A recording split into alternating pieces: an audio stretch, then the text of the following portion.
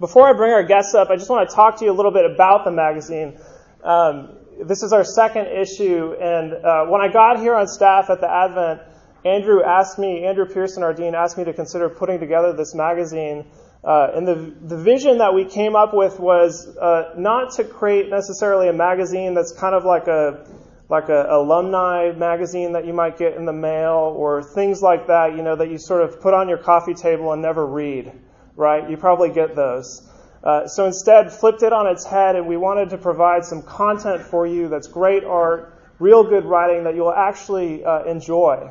And keep it on your coffee table because you want to read it. And keep it on your bookshelf for years, and I hope you'll do that. That'll have some staying power, a timeless piece. And I think we've really done that. One person who's not here tonight that I should mention on the magazine staff is Tom Martin, who's the art director. I'm recording this event. Tom will probably listen to it. Thank you, Tom.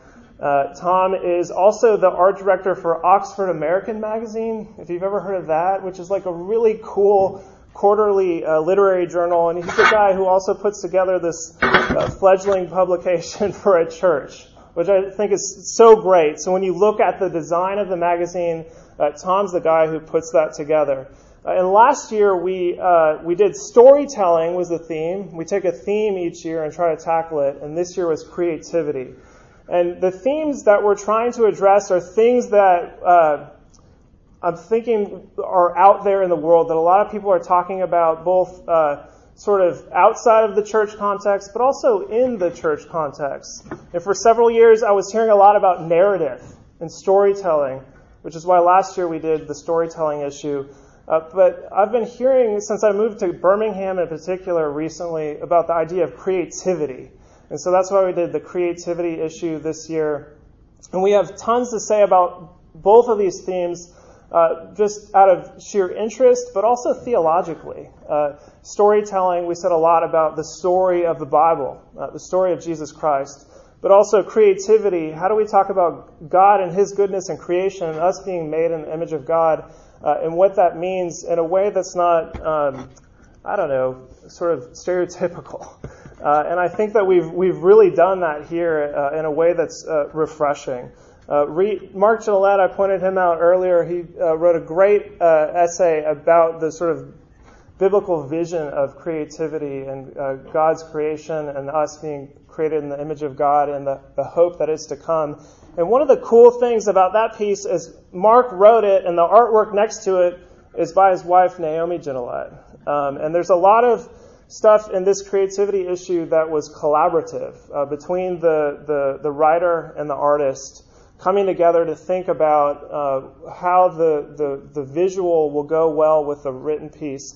So two of the guys I'm going to bring up in a minute are one writer and an artist who work together, and we'll talk about the collaborative nature of their work. So why don't we go ahead and move to that with Stephen Watson, Marty, and also Jeremy. Come on up, and we're going to have a little bit of a conversation. You guys can sit wherever you want. And you'll have to share that mic between the three of you. Why don't we, just to start, can you guys briefly introduce yourselves? Hello, I'm Stephen. I am an assistant professor of art at Samford University. I teach sculpture, and I've been in Birmingham. This is my third year, originally from Arkansas. And I want to say hi to my wife and son, Eli, who are here today. Hey, I'm Marty. I'm an artist here from Birmingham. I've been here for almost 12 years. I work in retail management. I also do photography and now do portraits made out of blue painter's tape. My name is Jeremy Moore. I'm a singer-songwriter here in Birmingham. I released a record back in September and traveled throughout Southeast playing shows. I also do church music and worship leading in town here at Easton. What's it called? Yeah, this is nice. Well, let's just start talking with you, Stephen, if you want to grab the mic. Thanks, guys, for introducing yourselves. Stephen is our cover artist. When you look at the cover of the magazine, that's an art installation made with spice, and it's up here. If you wondered why the room smells like an Indian restaurant, because there's a bunch of spices up here. So we met, I don't know, a little less than a year ago, and I was just really intrigued by your artwork. And when I was thinking about issue 2, the creativity issue, I thought, I don't know, maybe it'll work. And we started talking through some possibilities, but can you just sort of explain how this works, how the spice installations work? Okay. I got here at noon today, and I worked for 4 hours, and then it looks like that. It's pieces of plexiglass that I cut out with a jigsaw, and then the plexiglass persists through installations, but the creation itself of the spices is just a one-time thing, and then it's destroyed right after. So as soon as the auction is over, we're going to destroy this. We're going to destroy, unless someone buys it. If anybody wants to, I mean, it's destined for the trash. So I'll knock all the spices off. So they're created on site. I have to travel to do them, and I used lavender, hibiscus, cinnamon, curry, turmeric, paprika, and chili powder. And you got your start working on this kind of artwork actually in the church.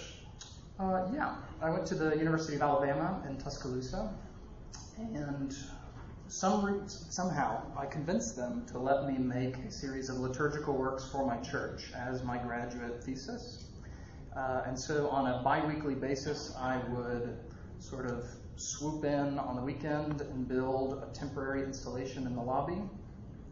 At the time, I would sculpt with anything, tape measures, balloons, plants, anything that I found conceptually relevant. And one of the last ones I made was made of spice. And we were talking about what it means to be on mission. And so while everyone was gathered inside the church, I was outside frantically dispensing cinnamon, mint, and myrrh on the steps outside. And at the close of the service, everyone was invited to use that exit and walk on the spices as they were leaving. And it kind of had a threefold thing. It was a threshold for the congregation to break, a kind of, we'd all gathered together, and now let's go out and cross this line and go back out into the world. It created a map of dissemination of footprints from each direction each person went back to their car. And it was an anointing of feet. This reminder that 2 Corinthians tells us to be the aroma of Christ. That good news is sweet smelling, and we should take this sweet aroma with us back into the world. And so they stepped on the cinnamon and mint and myrrh, and they all smelled a little bit different. And so for whatever reason, 3 years ago, spices just took over, and I quit doing everything else, and now I'm just the spice guy. And you're dedicating 10 years to the That's the goal. Yeah. I want every state, right? I want to have a spice show in every state in 10 years. Yeah. Okay. Well, we've got Alabama well covered. Yeah. If anybody's from anywhere else. We have a bunch of folks from Michigan here. Oh, I've not done Michigan. Let's do it. So take note. Yeah. So tell us about this. What is the inspiration for this installation here? I wanted to do something Birmingham specific and even Cathedral Church of the Advent specific. And so you invited me to come and look around, and one thing that really stuck with me was that stained glass window in the... It's called Meyer Chapel. So if you have a chance, go down that passageway, and on the left there's a chapel. I'm Baptist. We don't have those extra churches. No, we don't. Sorry. Anyway, I was looking at that, and it's basically Jesus as Jesus of Birmingham. He kind of has his arms stretched out, and it's over a factory and a hotel. Actually, we put a photo that Holly took of it. If you look at page 6, that's the stained glass in the chapel.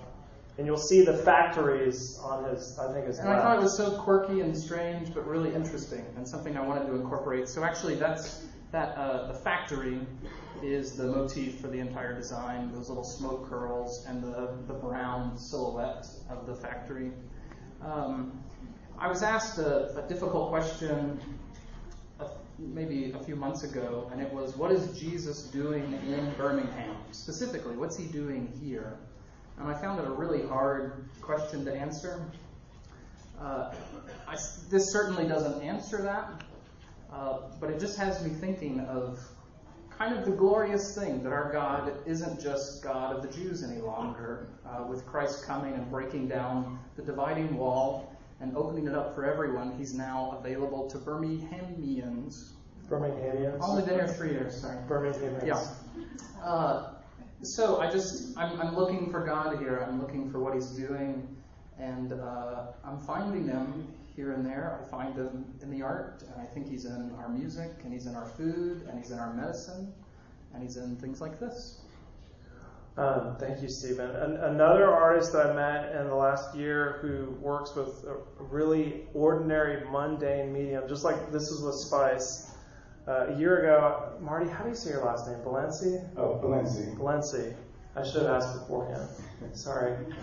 Marty creates portraits, and you can see one there on the left, to your right, next to Leaf, out of blue painter's tape.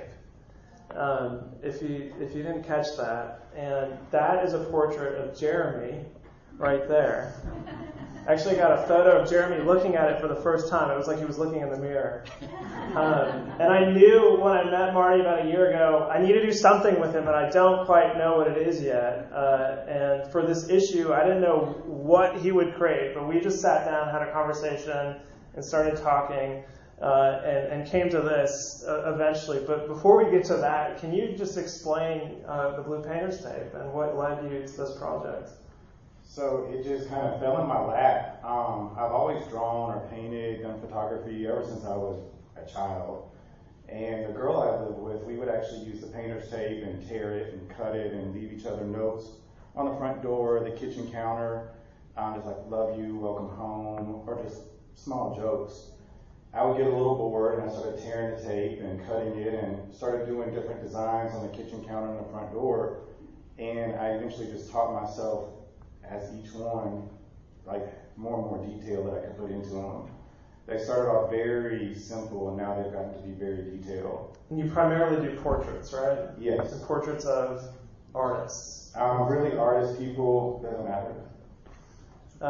And so, and most of the artists that you've done portraits of are musicians, right? Correct. And so I knew Jeremy, who's a musician, was writing a piece, and I thought, no brainer. Would you be interested in creating a portrait of Jeremy?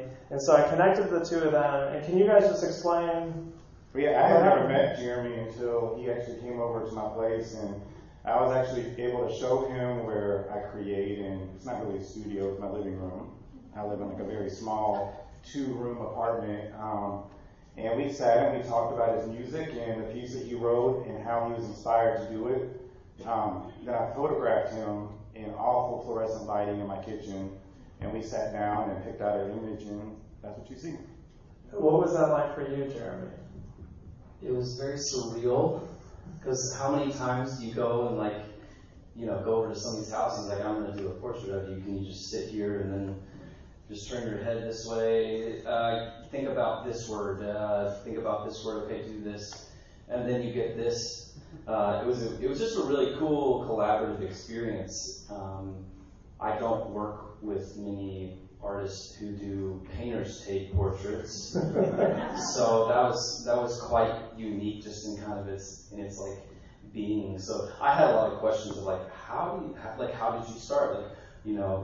Tell me about like your whole art and what, like, there was kind of like a moment of like, can we do this? Are we compatible as artists? And I think that was like the coolest part, is kind of figuring out, is this gonna work with both of our like personalities and perceptions of the world? And I tried to explain, here's the thought behind the piece, the article, the song, and try and give him a full picture, both like on the ground and up in the air, of kind of my thoughts behind it. So Marty, when he was talking, were there particular things that you glommed onto for this? Yes, well, in talking to him, there was a lot of wonder, a lot of hope. So that's what I tried to capture initially with the photographs. And then doing those, I always start with the eyes, and once I get the eyes down, it's smooth sailing from there. So as long as I could have him looking the way that I envisioned him writing that piece, then I felt like it was successful. And you captured his man bun really well. Oh, absolutely. I had to talk about that too. You've done some stuff with Painter's Tape, Stephen, haven't you? Or you thought about it? I make my students do it. So he does some work with Pat. Yeah. 2 people in Birmingham who work with I have them Painter's make Tape. temporary stained glass windows. Have you done it on a window where the light comes through? Oh, it's great. So you two need to collaborate. Yeah. Well, Jeremy wrote a piece about one of his songs, and you ready to read it? Yeah. So that's our reading for tonight. If you have a copy, turn to page 72, My Perfect World. You guys can stay up here. All right. And Jeremy's going to read it for us. Jury duty seemed like a good idea when I received the summons. I had had a few days off from playing shows, and the courtroom antics in movies always intrigued me. I wanted to be selected, since deciding someone's trial outcome is a great responsibility. After all, justice should be upheld, and only half of us were going to be chosen to determine what path the defendant's life would take. 30 of us answered the lawyer's shower of questions. How did we feel about marijuana legalization? Have we ever been pulled over? Did anyone in our families ever struggle with alcohol or drug addiction? And what other crimes did we see committed in our families? We openly confessed our connection to those who struggled with alcohol addiction or attempted suicide, and people shared about friends and family who had been convicted of murder, rape, and molestation. I hesitate to talk to strangers in my favorite coffee shop, much less tell them the dirty and shameful secrets of my or my family's life. However, there we all were, listening as people shared the most joyless moments they had experienced. I realized in that moment just how wide the gap was between the worlds I grew up in and the one I was hearing about in the courtroom. I grew up the son of a pastor, and if the doors were unlocked of the church building, I was there. My childhood mostly consisted of my 3 brothers and I running through the acre of woods in our backyard. The creek that ran through it was the setting of hours of swimming, catching minnows, going hunting with our BB guns, and going off the grid with a hatchet, making trails to faraway lands. My parents loved me unconditionally, punished me for the things I did wrong, and rewarded me for the things that they were proud of. There wasn't a moment I regretted, and I had no fears, aside from the irrational fear of a monster that lurked under my bed at night. My brothers and I weren't yet molded by the world's opinions. We lived free of judgment, lies, and insecurities. We lived in a world where we didn't have to hide or have our guard up at all times. It became very easy growing up in that safe environment to be cut off from the harsh realities of the world. Looking back, so much of that culture sheltered me, my brothers and me, from the pain and suffering people just over the hills were dealing with on a daily basis. In my 20s, I've developed a deep interest in self-evaluation, self-expression, and honesty to a fault. As a result, I experienced a rub between my 2 worlds. The first consists of the life I grew up with as a child and still encounter in much of the church culture today. The second is made up of the realities and hardships that produce raw, unfiltered emotion. That rub has boiled down to this question for me. Why am I scared to admit having strong emotions or to ask any objectionable questions about church walls? A while back, I found myself explaining to a mentor just how much I was questioning the church culture I was currently experiencing. It was impossible for me to support the church-going experience that involved nothing more than an hour-long simplistic service where many of the churchgoers used dishonest self-preservation tactics to maintain worth and value, where vulnerability was too much for God to handle. Because of these sentiments, God didn't seem so real to me anymore, at least not like He did when I was a kid. I had become accustomed to operating on the fear that people might find that monster under my bed and mock it.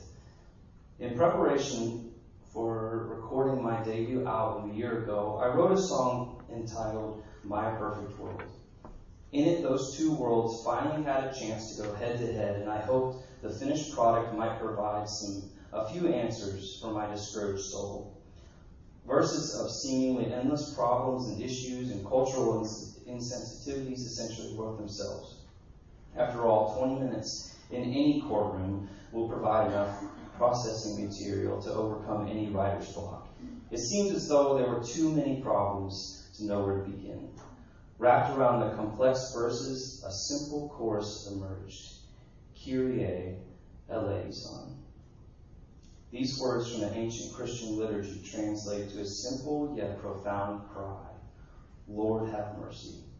Lord, have mercy, for the issues caused, problems created, hatred harbored, and the sadness inflicted.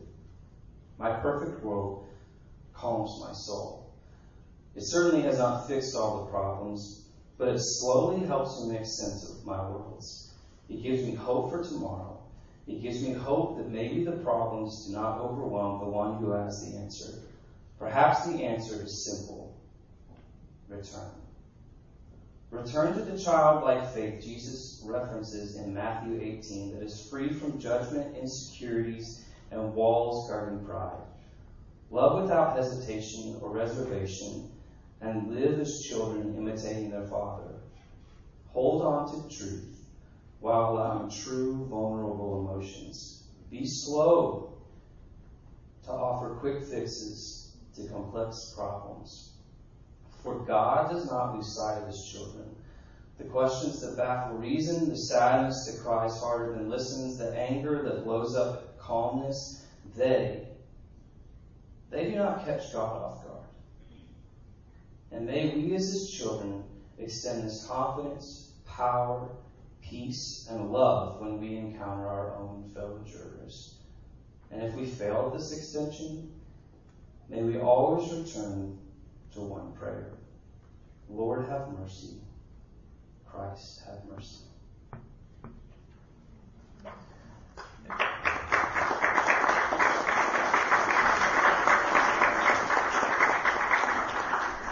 And now we're going to hear the song.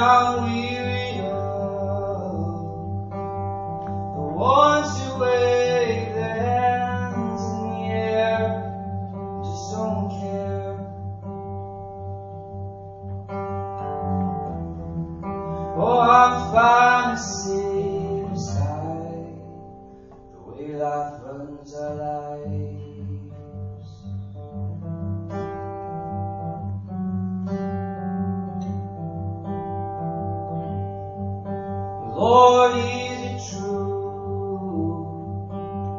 that this is your church, or is it ours? Lord, would you come to sing at the church on the hill with our air conditioning?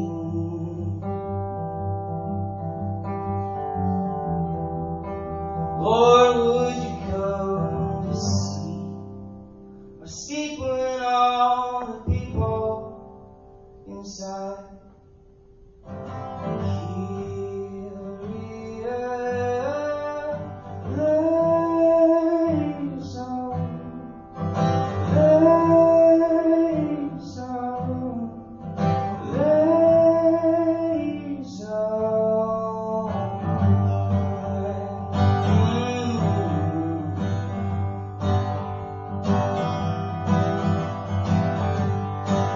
Oh, I'm tired of half step for the third world out there.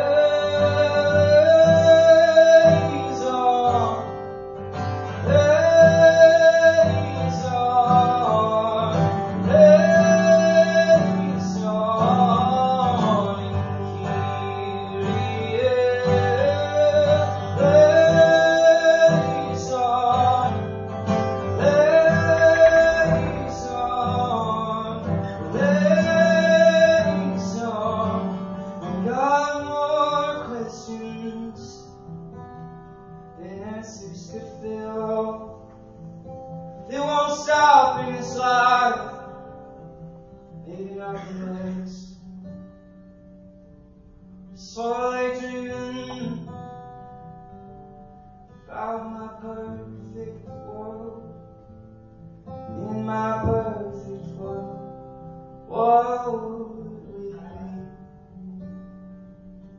Who would we be? Kyrie eleison,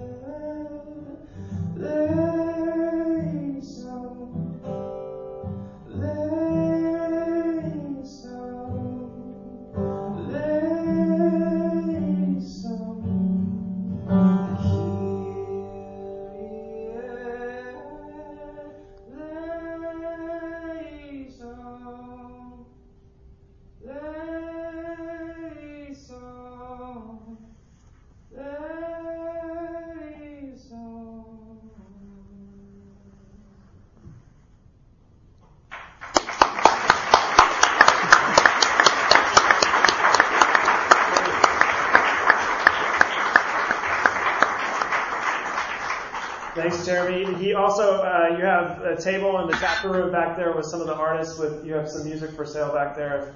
Buy one of his CDs. Do you have any vinyl records? No. Oh, dang it. Not Buy one of his CDs. And thanks, Stephen and Marty, also for coming up here and talking about your art and for participating in the magazine. Thanks again to the 5 o'clock musicians who are going to come back up and play some more music as we mingle. Thanks to all of you for coming out and just for providing your personal and moral support for this event and the publication. We have a couple of events coming up that might interest you that are actually people who contributed to this issue of the magazine. Dan Seidel, who was kind of our celebrity interview, he was here in town earlier this year. Maybe you missed him. Maybe you were excited about what he had to say. We're bringing him back in town on Thursday, September 29th. He's going to be doing 2 events. I pointed out Brooke Fleming earlier. She's the coordinator of Birmingham Creative Roundtable, which meets once a month to discuss creativity. And Dan's going to be speaking there 7:30 a.m.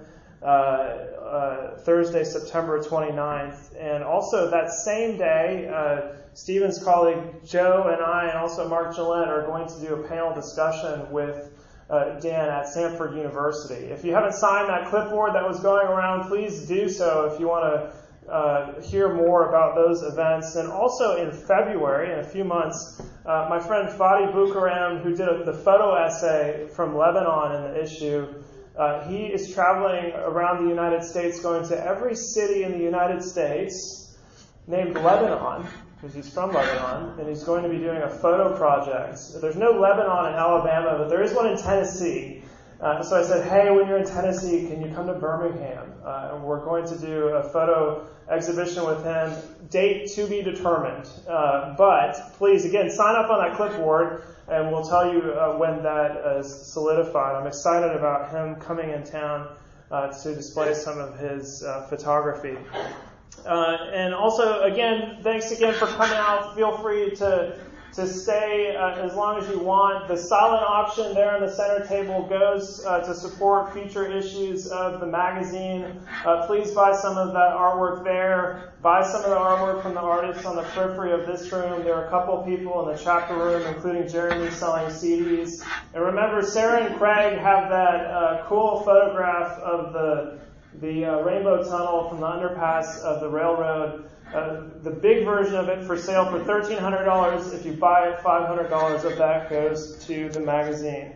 I think that's all I want to say. Thanks for bearing with us. Thanks again, guys. Thank you so much for coming out. Stick around.